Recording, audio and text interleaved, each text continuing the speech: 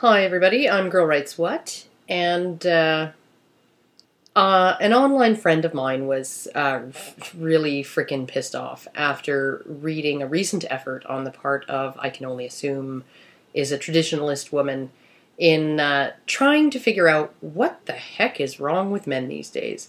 I'm going to leave the article in the information section along with some other stuff, but basically, just like many traditionalists and feminists before her, she really missed the mark by a freaking mile.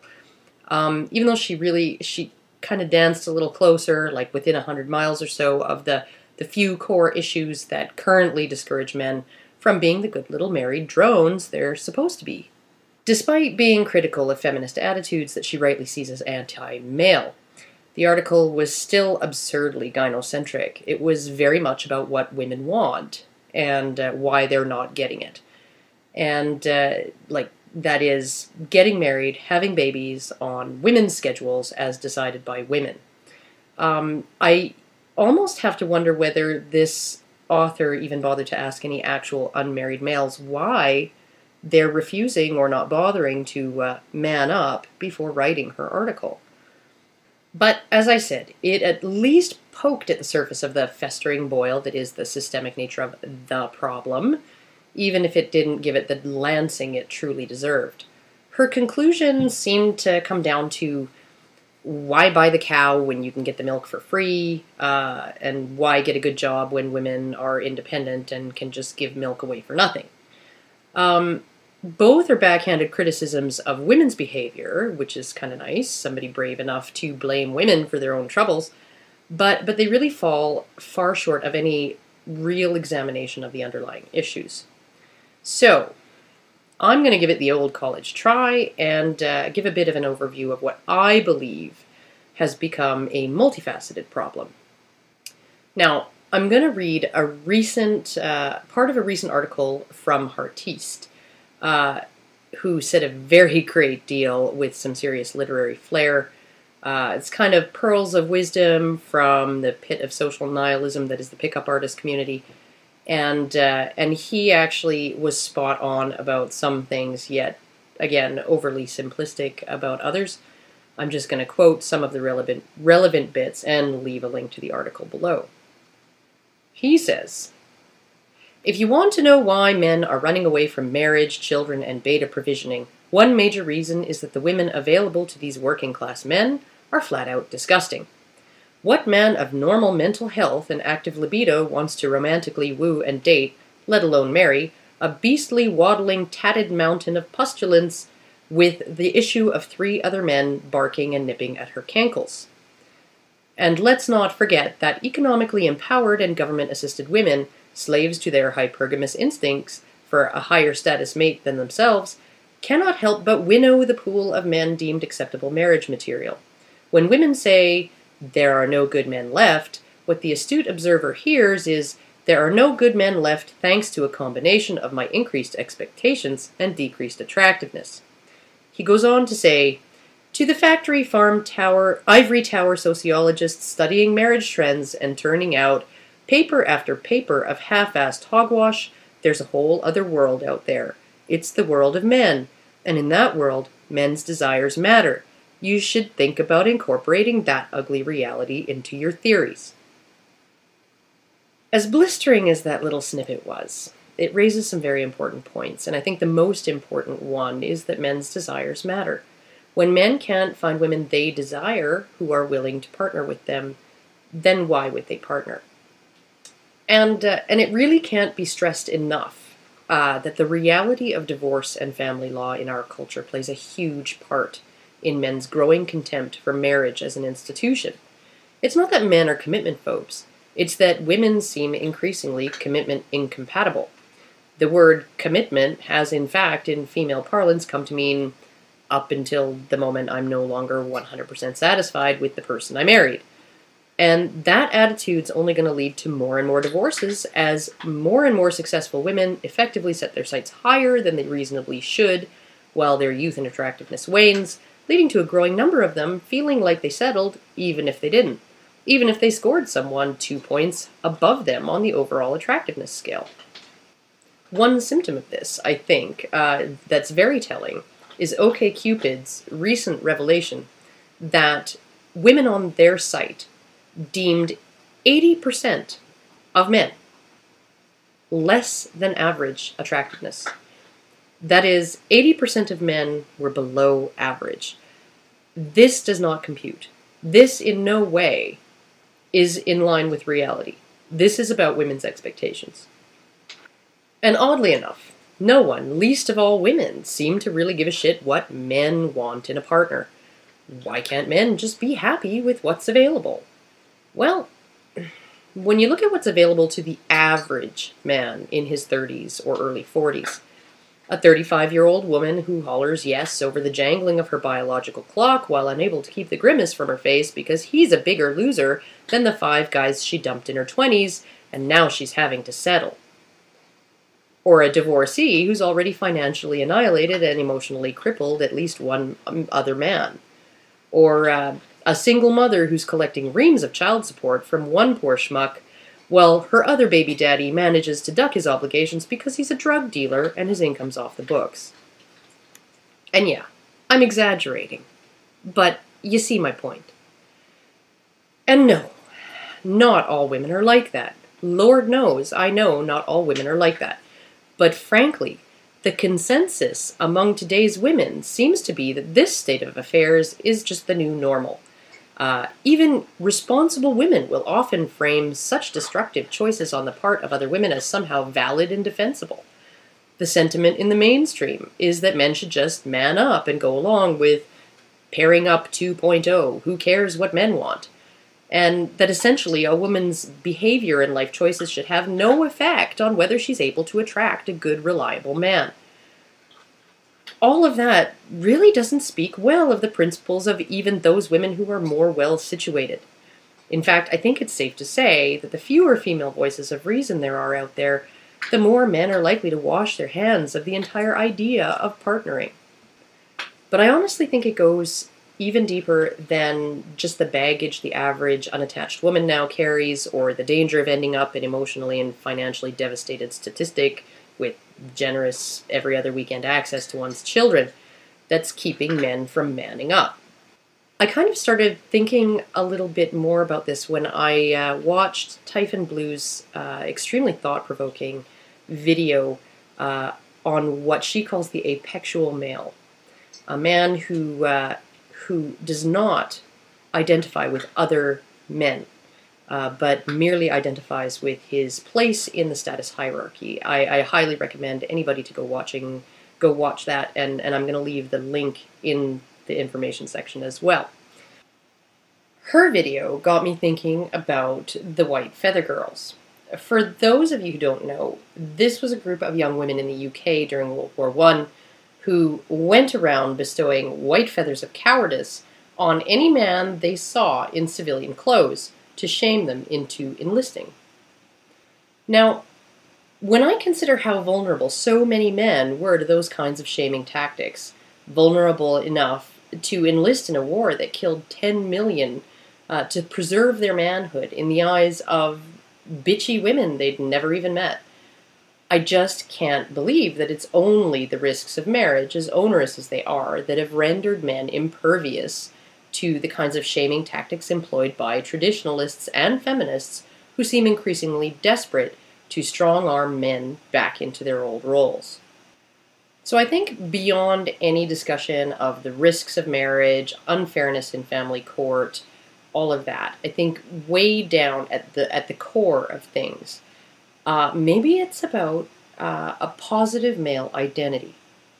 Now, male identity almost always revolves around doing rather than being. Most of that doing has revolved around being of use in a uniquely male context.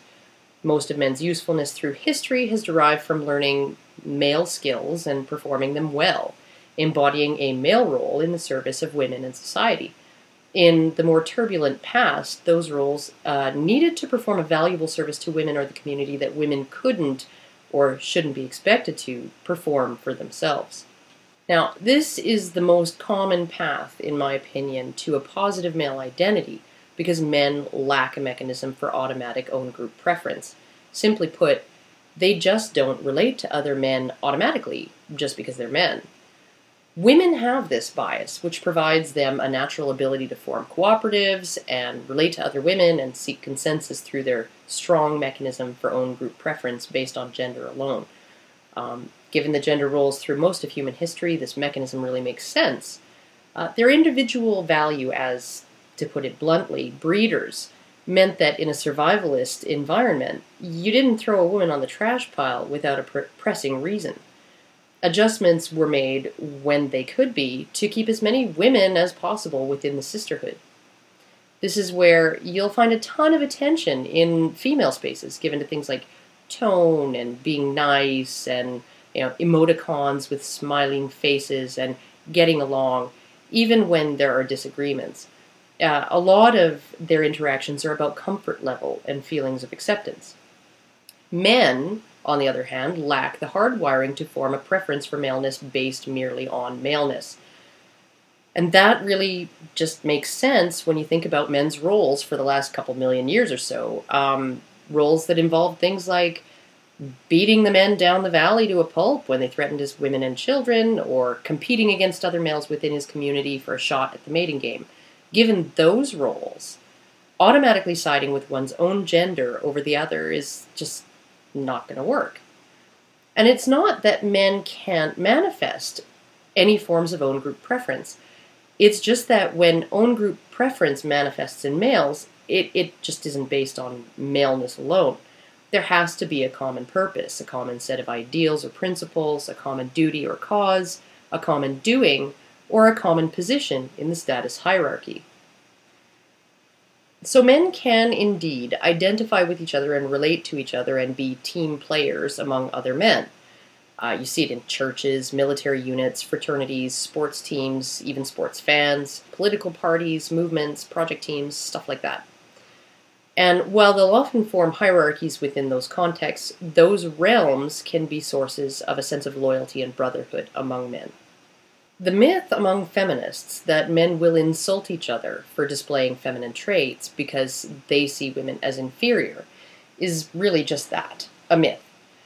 Men do this because women have a trump card that they don't, a trump card that bestows intrinsic value on them, their uteruses, and they retain that value even when they gender bend a little. A woman who acts like a woman isn't seen as inferior at all. A man who acts like a woman has always been seen not as a woman, but as a woman without a womb. That is, a woman with no value. He has no female value, and he has no unique male value, therefore he has no value at all. And unlike women who were valuable in and of themselves, men who were not useful did and still do get thrown onto the trash heap of society. In the currency of reproduction, an ovum might go for $1,000, a uterus, a cool mill, an ejaculation, that's worth about 10 cents. To be acceptable mating material and worth a community keeping him around, a man had to do more than generate sperm. And when the only thing keeping you from becoming completely disposable as an individual lies in differentiating yourself from the feminine to spare women those onerous tasks, well, guys are going to enforce that shit. It's my belief that this is why men have always tended to define themselves by their roles. Father, husband, working man, soldier, career man, family man, middle-class man, politician, activist, all of that. In other words, roles to exist in which allow them to relate to other men who also occupy those roles, and to derive a positive and meaningful identity from performing their masculinity through those roles. And I also think this may be why suicide rates for men skyrocket after divorce. You haven't just taken away his kids, his wife, his assets, and a good chunk of his income. You've effectively stripped him of a huge part of the male identity he's built around himself. So, I'm thinking that for most men, forming a positive male identity in relation to other males requires a couple of things. A male role that's differentiated from the female one, or at the very least a male-oriented environment, and, well, positivity. Men used to be able to construct a positive male identity out of marriage. That is, through the respected and uniquely male role of husband and father. When that identity is increasingly characterized by society as superfluous, obsolete, or, in the words of Harriet Harman, unnecessary to social cohesion, it's no longer a way for a man to defer his disposability, is it? Moreover, when that identity can be unilaterally stripped from him on the whim of his wife, even when he did everything right, marriage ceases to be a positive way for men to define themselves as men.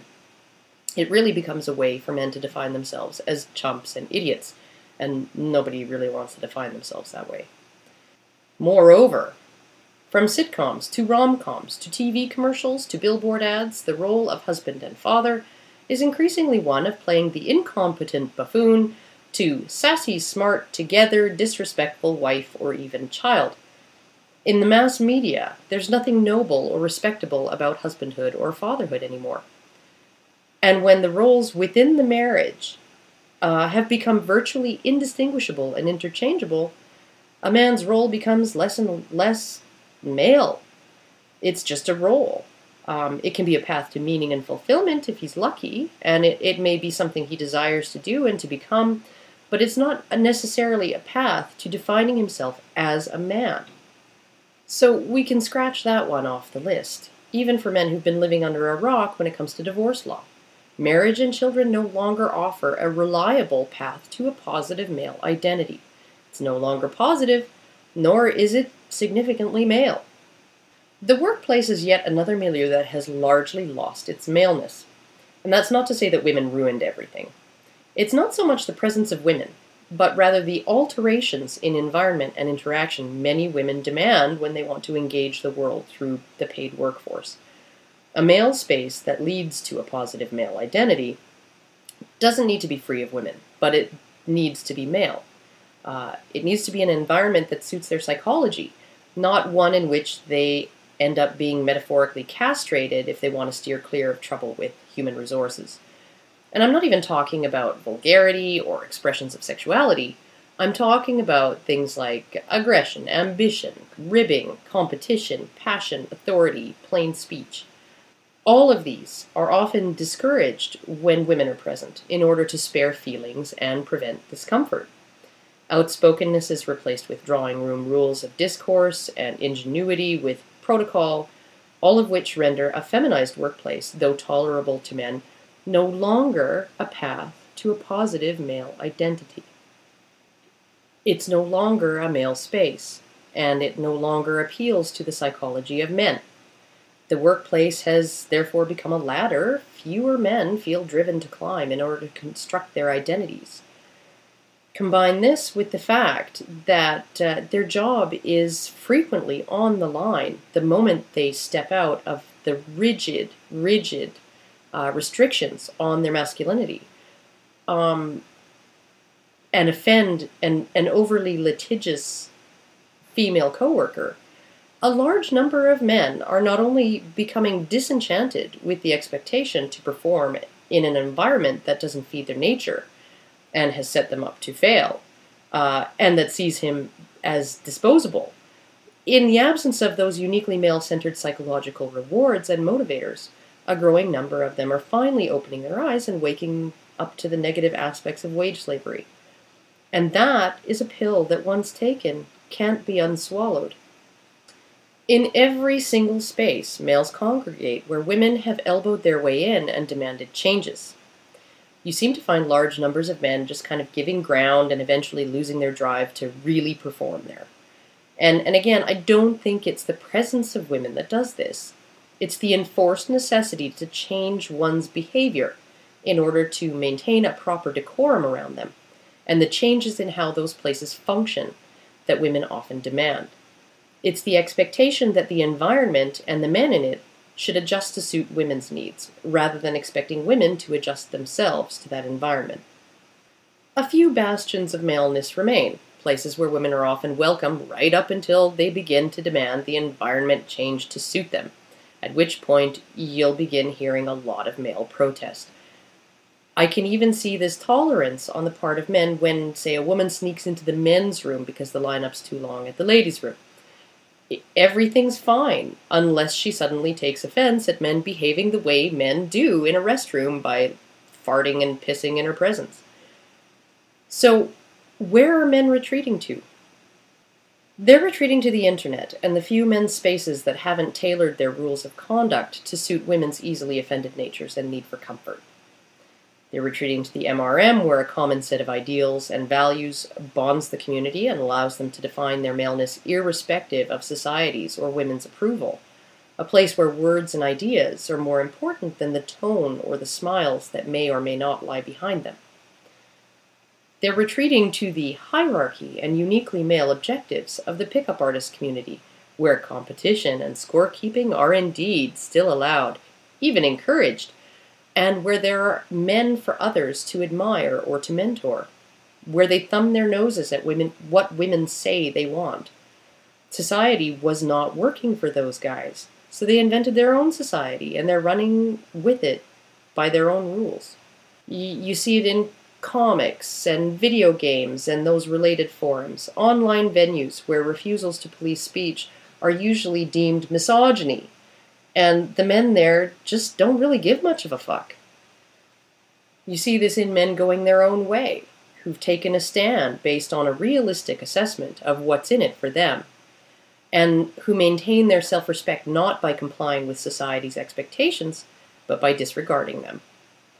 And you see it in the beer, buddies, hookup, and Xbox culture. Part-time jobs men tolerate but don't care about. And you really see it in the gynocentrism of manginas and white knights who supplicate and pander to the feminine even when it's ugly or amoral, differentiating themselves from the feminine through their blind worship of it. And why? Because all of the approved paths to a positive male identity, the paths society both endorses and depends on, are gone. Even when men don't consciously realize it, they know it somewhere in the backs of their brains. Men have always been willing to work and sacrifice and sweat and bleed if they were rewarded with a means through which to see themselves as worthy of respect. But when every single role society wants to cram you into is no longer a way to respect yourself or have the respect of others, then it's really time to throw those roles away. And one thing that Typhon Blue's apexuals at the top of society, like Bill Bennett and Obama, feminists like Kay Heimowitz and Katie Roiphe, the traditionalists like Suzanne Venker, one thing they're never going to realize is that using shame to try to coerce men to do what is expected of them isn't going to work this time. Because while it's possible to shame a man into giving his life for his country if there's a promise of respect in it, it's impossible to shame someone into working his ass off and risking his whole future just for the joy of looking in the mirror and seeing Homer Simpson or Ray Barone or Dilbert looking back at him. When the cost of society's approval is the self-respect you derive from a positive identity, it ceases to be worth it to a lot of men. Anyhow, those are my ideas. These are just things that I've been thinking about, and I absolutely do not think that they are written in stone. If anybody has anything to add or any criticisms of my assessment here, I will happily entertain them in the comments. And I guess I will see you all again later. Bye.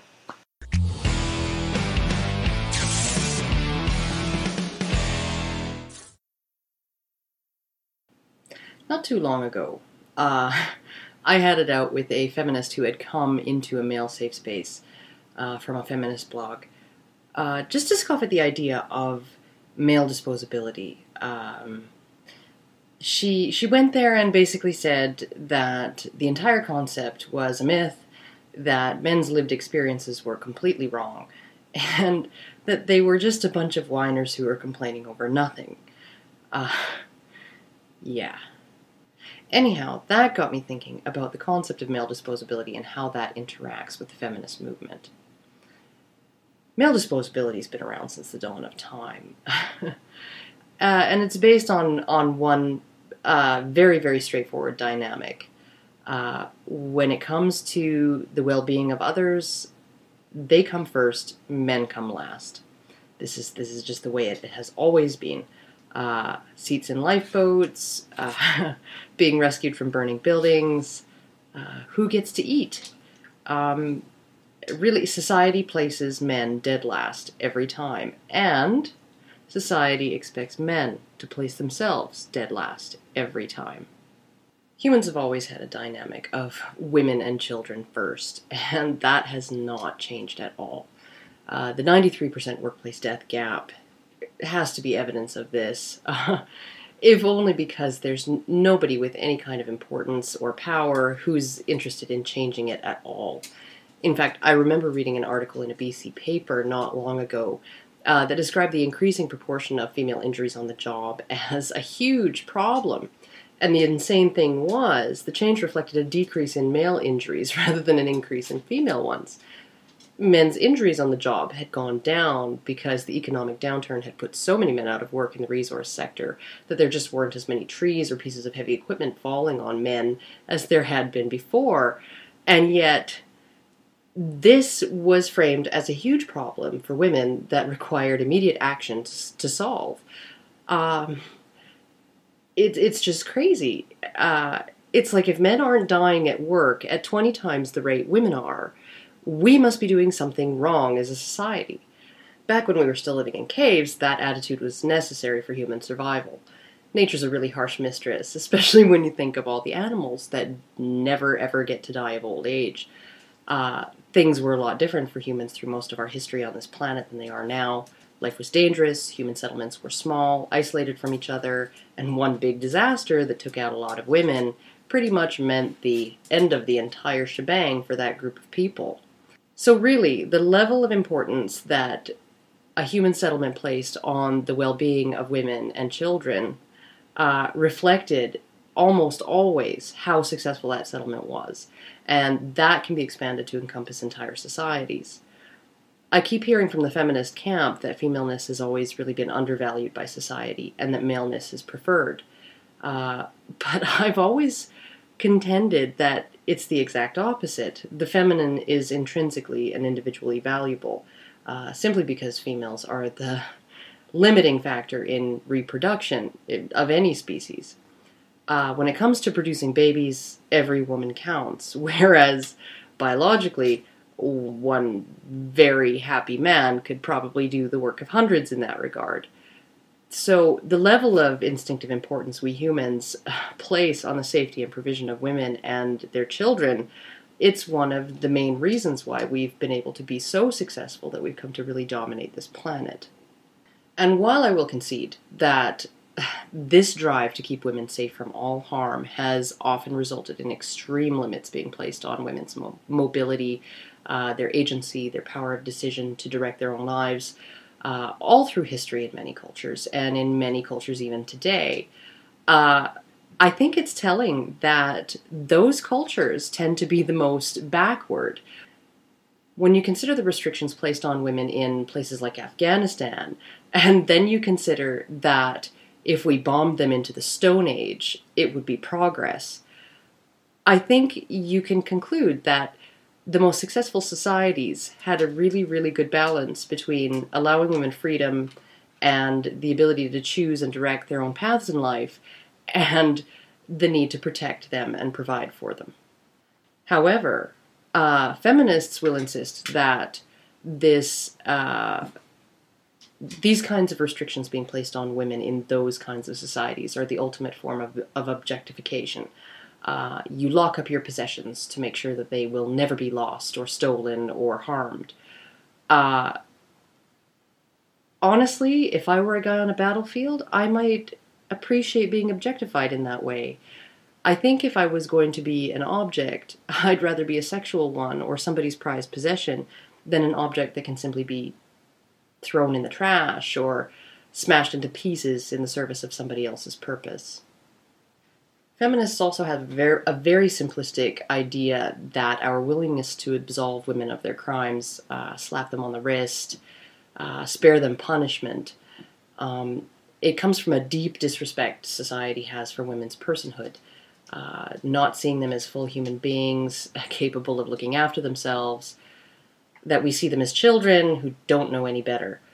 And yeah, well, there are parallels there in our desire to protect both women and children from not only their own poor decisions, but the full consequences of their shitty behavior. It's really not as simple as they try to make it out to be. I mean, seriously, even today in 2011, we fully expect that if it comes down to a man and a woman in a burning building and you can only save one, the expectation is that you choose the woman every single time. So honestly, whose humanity are we placing above whose here? We're not talking about going to work. We're not talking about getting an education. We're not talking about having the freedom to decide what you want to be in life. And we're not talking about getting to take Taekwondo. We're talking seats in lifeboats here. The person in the lifeboat is going to survive no matter how capable or incapable they are of managing their own life. And the person going down with the ship is going to die no matter how independent, self-sufficient, and awesome he is. That's the equation. One life more valuable than another. And the woman wins every time. So honestly, is there any argument anywhere that women's humanity has always been held in higher regard by society than men's? To be important to society, a woman merely has to be. A man has to do in order for his life to have any meaning to anyone other than himself. I think it was Man-Woman Myth who said our society reduces men from human beings to human doings. And I really think that's an apt analogy. We measure a man's worthiness to wear the title of man, and therefore the title of human, through how useful he is, either to society or to women. And one of the most useful things a man can do, even now in the eyes of society, is to put women and children before himself. And while I think there's plenty of argument that this attitude is at least partly innate, the way most survival traits are, even collective ones, if it starts in the chromosomes, we really do everything that we can as a society to reinforce this dynamic. Studies have shown that even though baby boys tend to cry and fuss more than baby girls, parents are quicker to attend to or console a baby girl than they are a baby boy. Even just the level of acceptance of infant male circumcision in our culture, when female genital mutilation was banned pretty much the first afternoon we all heard it existed, it really says a lot about the differing expectations we have for males and females. I mean, speaking as a mother, the last thing I would have ever wanted was to hear my child cry, especially when they're at an age when they're completely helpless, completely at the mercy of outside forces, and utterly dependent on the adults in their lives for every last thing. And yet, even knowing how painful that cut is, we expect baby boys, only days old, for fuck's sake, to just suck that up. And just think about what even these very first interactions and experiences, these differences in how we nurture our babies, depending on what gender they are, what this teaches them. What do we teach baby girls when we attend to their crying so quickly? We teach them to ask for help because their needs are important. We teach them to let us know when they're afraid or in pain because it's important for us to know when they're sick or in danger or hurt, so we can do something about it. We teach them that when they're sad or lonely, to summon comfort, and comfort will be there. We teach them that they're important. Their needs and well-being, both emotional and physical, are important just because. And what are we teaching baby boys when we leave them to cry? We teach them there's not much point in seeking help because it will be grudgingly given, if at all. We teach them that they should become self-contained in their ability to deal with emotions like fear, helplessness, loneliness, sadness, pain, distress. We teach them stoicism. We teach them to suck it up. We teach them that their fear and their pain are things that are best ignored. We teach them that their emotional and physical well-being are just not as important as other things. I mean, given all of that, is it any wonder it's like pulling teeth to get a man to go to the doctor when he's sick?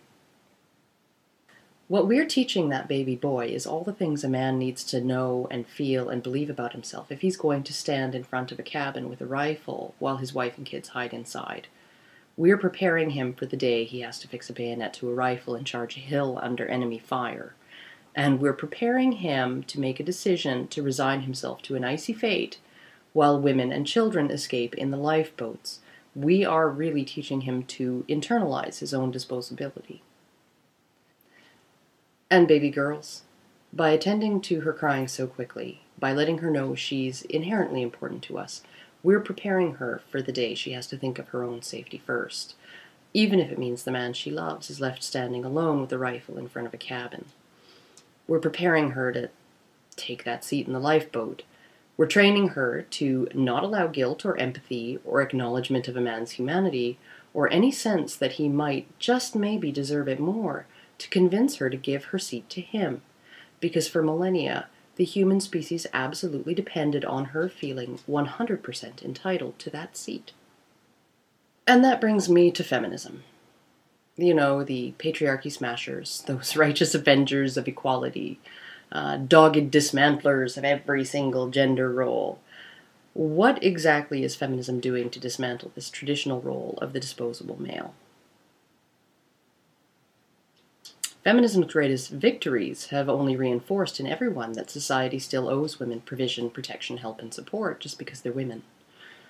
In its collective dismissal and abandonment of male victims of domestic violence, it only reinforces in men that it's pointless for them to ask for help because men's needs are of no relevance, and their fear and pain don't mean anything to anyone.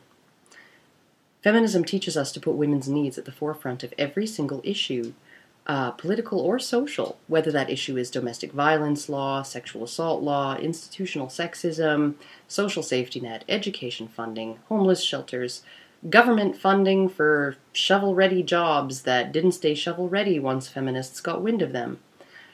Everywhere you look, there are feminists pushing their way to the front of the line, demanding women's fair share of all of the goodies, the good stuff, the loot, the booty, the cookies.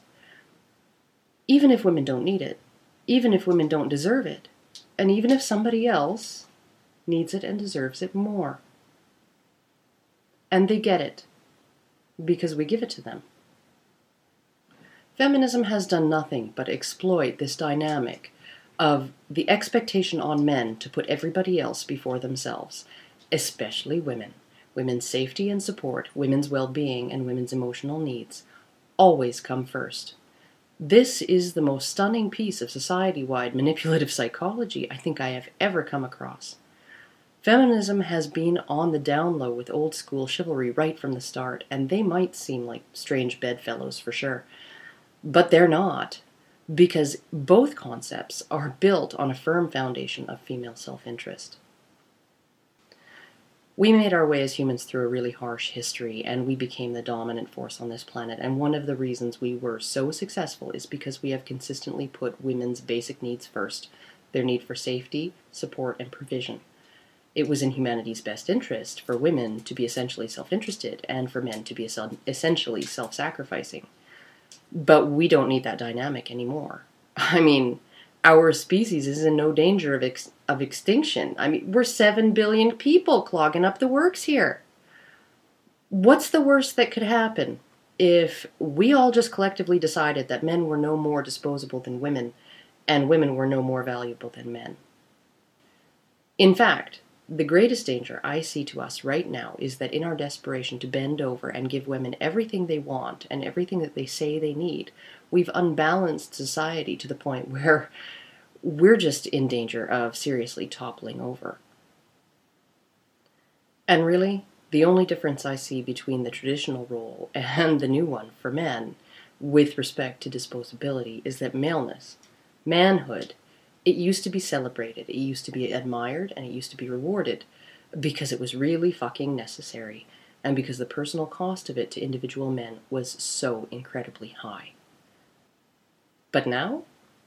Now, we still expect men to put women first, and we still expect society to put women first, and we still expect men to not complain about coming in dead last every damn time. But men don't even get our admiration anymore. All they get in return is to hear about what assholes they are. Is it any wonder they're starting to get pissed off? Anyhow, that's not all I have to say about this subject. But it is all I have to say about it today, since my kid is about to walk in the door home from school. So I am going to sign off, and hopefully I will see you all again. For now, I'm Girl Writes What. Ciao.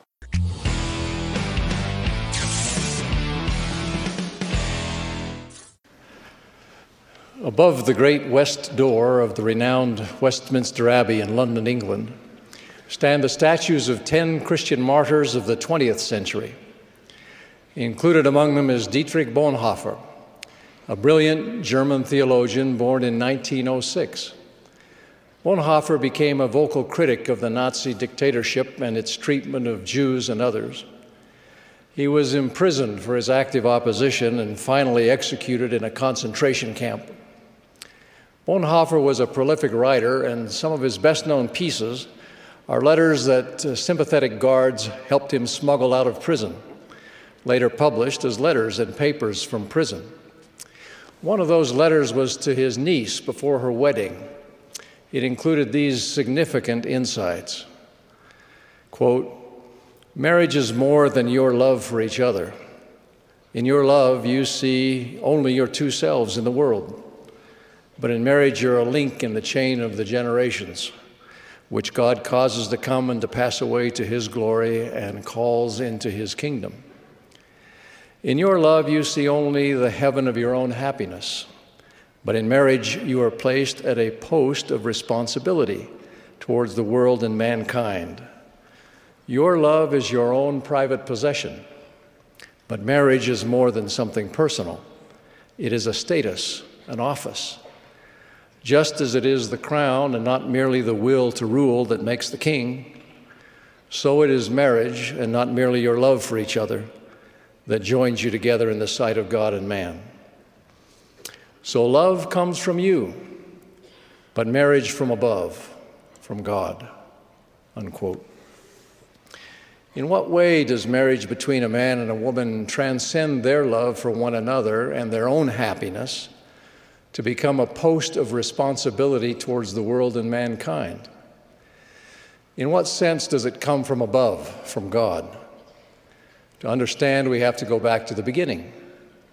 Prophets have revealed that we first existed as intelligences and that we were given form or spirit bodies by God, thus becoming his spirit children, sons and daughters of heavenly parents. There came a time in this premortal existence of spirits when, in furtherance of his desire that we could have a privilege to advance like himself, our Heavenly Father prepared an enabling plan. In the Scriptures, it's given various names, including the plan of salvation, the great plan of happiness, and the plan of redemption. The two principal purposes of the plan were explained to Abraham in these words, "And there stood one among them that was like unto God, and he said unto those who were with him, We will go down, for there is space there, and we will take of these materials, and we will make an earth whereon these spirits may dwell. And we will prove them herewith to see if they will do all things whatsoever the Lord their God shall command them. And they who keep their first estate shall be added upon, and they who keep their second estate shall have glory added upon their heads forever and ever." Thanks to our Heavenly Father, we had already become spirit beings. Now he was offering us a path to complete or perfect that being. The addition of the physical element is essential to the fullness of being and glory that God himself enjoys. If, while with God in the premortal spirit world, we would agree to participate in his plan, or in other words, keep our first estate, we would be added upon with a physical body as we came to dwell on the earth that he created for us. If then, in the course of our mortal experience, we chose to do all things whatsoever the Lord our God should command us, we would have kept our second estate. This means that by our choices, we would demonstrate to God and to ourselves our commitment and capacity to live His celestial law while outside His presence and in a physical body with all its powers, appetites, and passions. Could we bridle the flesh so that it became the instrument rather than the master of the Spirit? Could we be trusted in time and eternity with godly powers, including the power to create life? Would we individually overcome evil? Those who did would have glory added upon their heads forever and ever. A very significant aspect of that glory being a resurrected, immortal, and glorified physical body. No wonder we shouted for joy at these magnificent possibilities and promises. At least four things are needed for the success of this divine plan. First was the creation of the earth as our dwelling place. Whatever the details of the creation process, we know that it was not accidental, but that it was directed by God the Father and implemented by Jesus Christ. All things were made by Him, and without Him was not anything made that was made. Second is the condition of mortality. Adam and Eve acted for all who had chosen to participate in the Father's great plan of happiness. Their fall created the conditions needed for our physical birth and for mortal experience and learning outside the presence of God. With the fall came an awareness of good and evil and the God-given power to choose. Finally, the fall brought about physical death, needed to make our time in mortality temporary so that we would not live forever in our sins. Third is redemption from the fall. We see the role of death in our Heavenly Father's plan, but that plan would become void without some way to overcome death in the end, both physical and spiritual. Thus, a Redeemer, the only begotten Son of God, Jesus Christ, suffered and died to atone for Adam and Eve's transgression, thereby providing resurrection and immortality for all. And since none of us will have been perfectly and consistently obedient to the gospel law, His atonement also redeems us from our own sins on condition of repentance. With the Savior's atoning grace providing forgiveness of sins and sanctification of the soul, we can spiritually be born again and reconciled to God. Our spiritual death, our separation from God, will end. Fourth and finally is the setting for our physical birth and subsequent rebirth into the kingdom of God.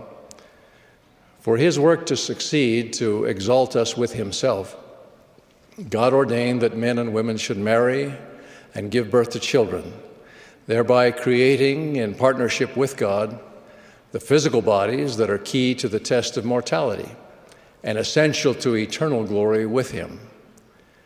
He also ordained that parents should establish families and rear their children in light and truth, leading them to a hope in Christ. The Father commands us, "Teach these things freely unto your children, saying, that inasmuch as ye were born into the world by water and blood, and the Spirit which I have made, and so became of dust a living soul, even so ye must be born again into the kingdom of heaven, of water and of the Holy Spirit, and be cleansed by blood, even the blood of mine only begotten, that ye might be sanctified from all sin, and enjoy the words of eternal life in this world, and eternal life in the world to come, even immortal glory." Knowing why we left the presence of our Heavenly Father and what it takes to return and be exalted with Him, it becomes very clear that nothing relative to our time on earth can be more important than physical birth and spiritual rebirth, the two prerequisites of eternal life. This is, to use the words of Dietrich Bonhoeffer, the office of marriage, the post of responsibility towards mankind, that this divine institution from above, from God, occupies. It is the link in the chain of generations, both here and hereafter, the order of heaven. A family built on the marriage of a man and woman supplies the best setting for God's plan to thrive, the setting for the birth of children who come in purity and innocence from God, and the environment for the learning and preparation they'll need for a successful mortal life and eternal life in the world to come. A critical mass of families built on such marriages is vital for societies to survive and flourish. And that is why communities and nations generally have encouraged and protected marriage and the family as privileged institutions. It has never been just about the love and happiness of adults. The social science case for marriage and for families, headed by a married man and woman, is compelling. And so we warn that the disintegration of the family will bring upon individuals, communities, and nations the calamities foretold by ancient and modern prophets. But our claims for the role of marriage and family rest not on social science, but on the truth that they are God's creation. It is He who in the beginning created Adam and Eve in His image, male and female, and joined them as husband and wife to become one flesh and to multiply and replenish the earth. Each individual carries the divine image, but it is in the matrimonial union of male and female as one that we attain perhaps the most complete meaning of our having been made in the image of God, male and female.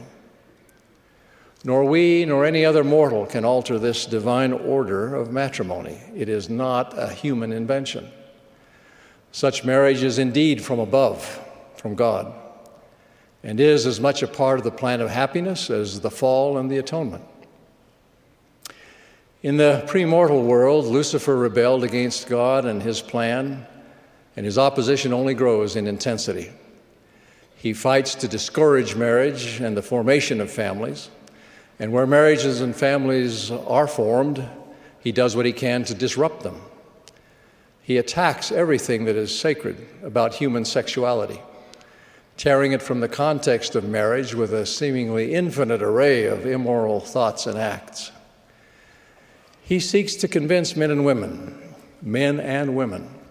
that marriage and family priorities can be ignored or abandoned, or at least made subservient to careers, other achievements, and the quest for self-fulfillment and individual autonomy. Certainly, the adversary is pleased when parents neglect to teach and train their children to have faith in Christ and be spiritually born again. Brothers and sisters, many things are good, many are important, but only a few are essential. To declare the fundamental truths relative to marriage and family is not to overlook or diminish the sacrifices and successes of those for whom the ideal is not a present reality. Some of you are denied the blessings of marriage for reasons including a lack of viable prospects, same-sex attraction, physical or mental impairments, or simply a fear of failure that, for the moment at least, overshadows faith. Or you may have married, but that marriage ended, and you're left to manage alone what two together can barely sustain. Some of you who are married cannot bear children despite overwhelming desires and pleading prayers.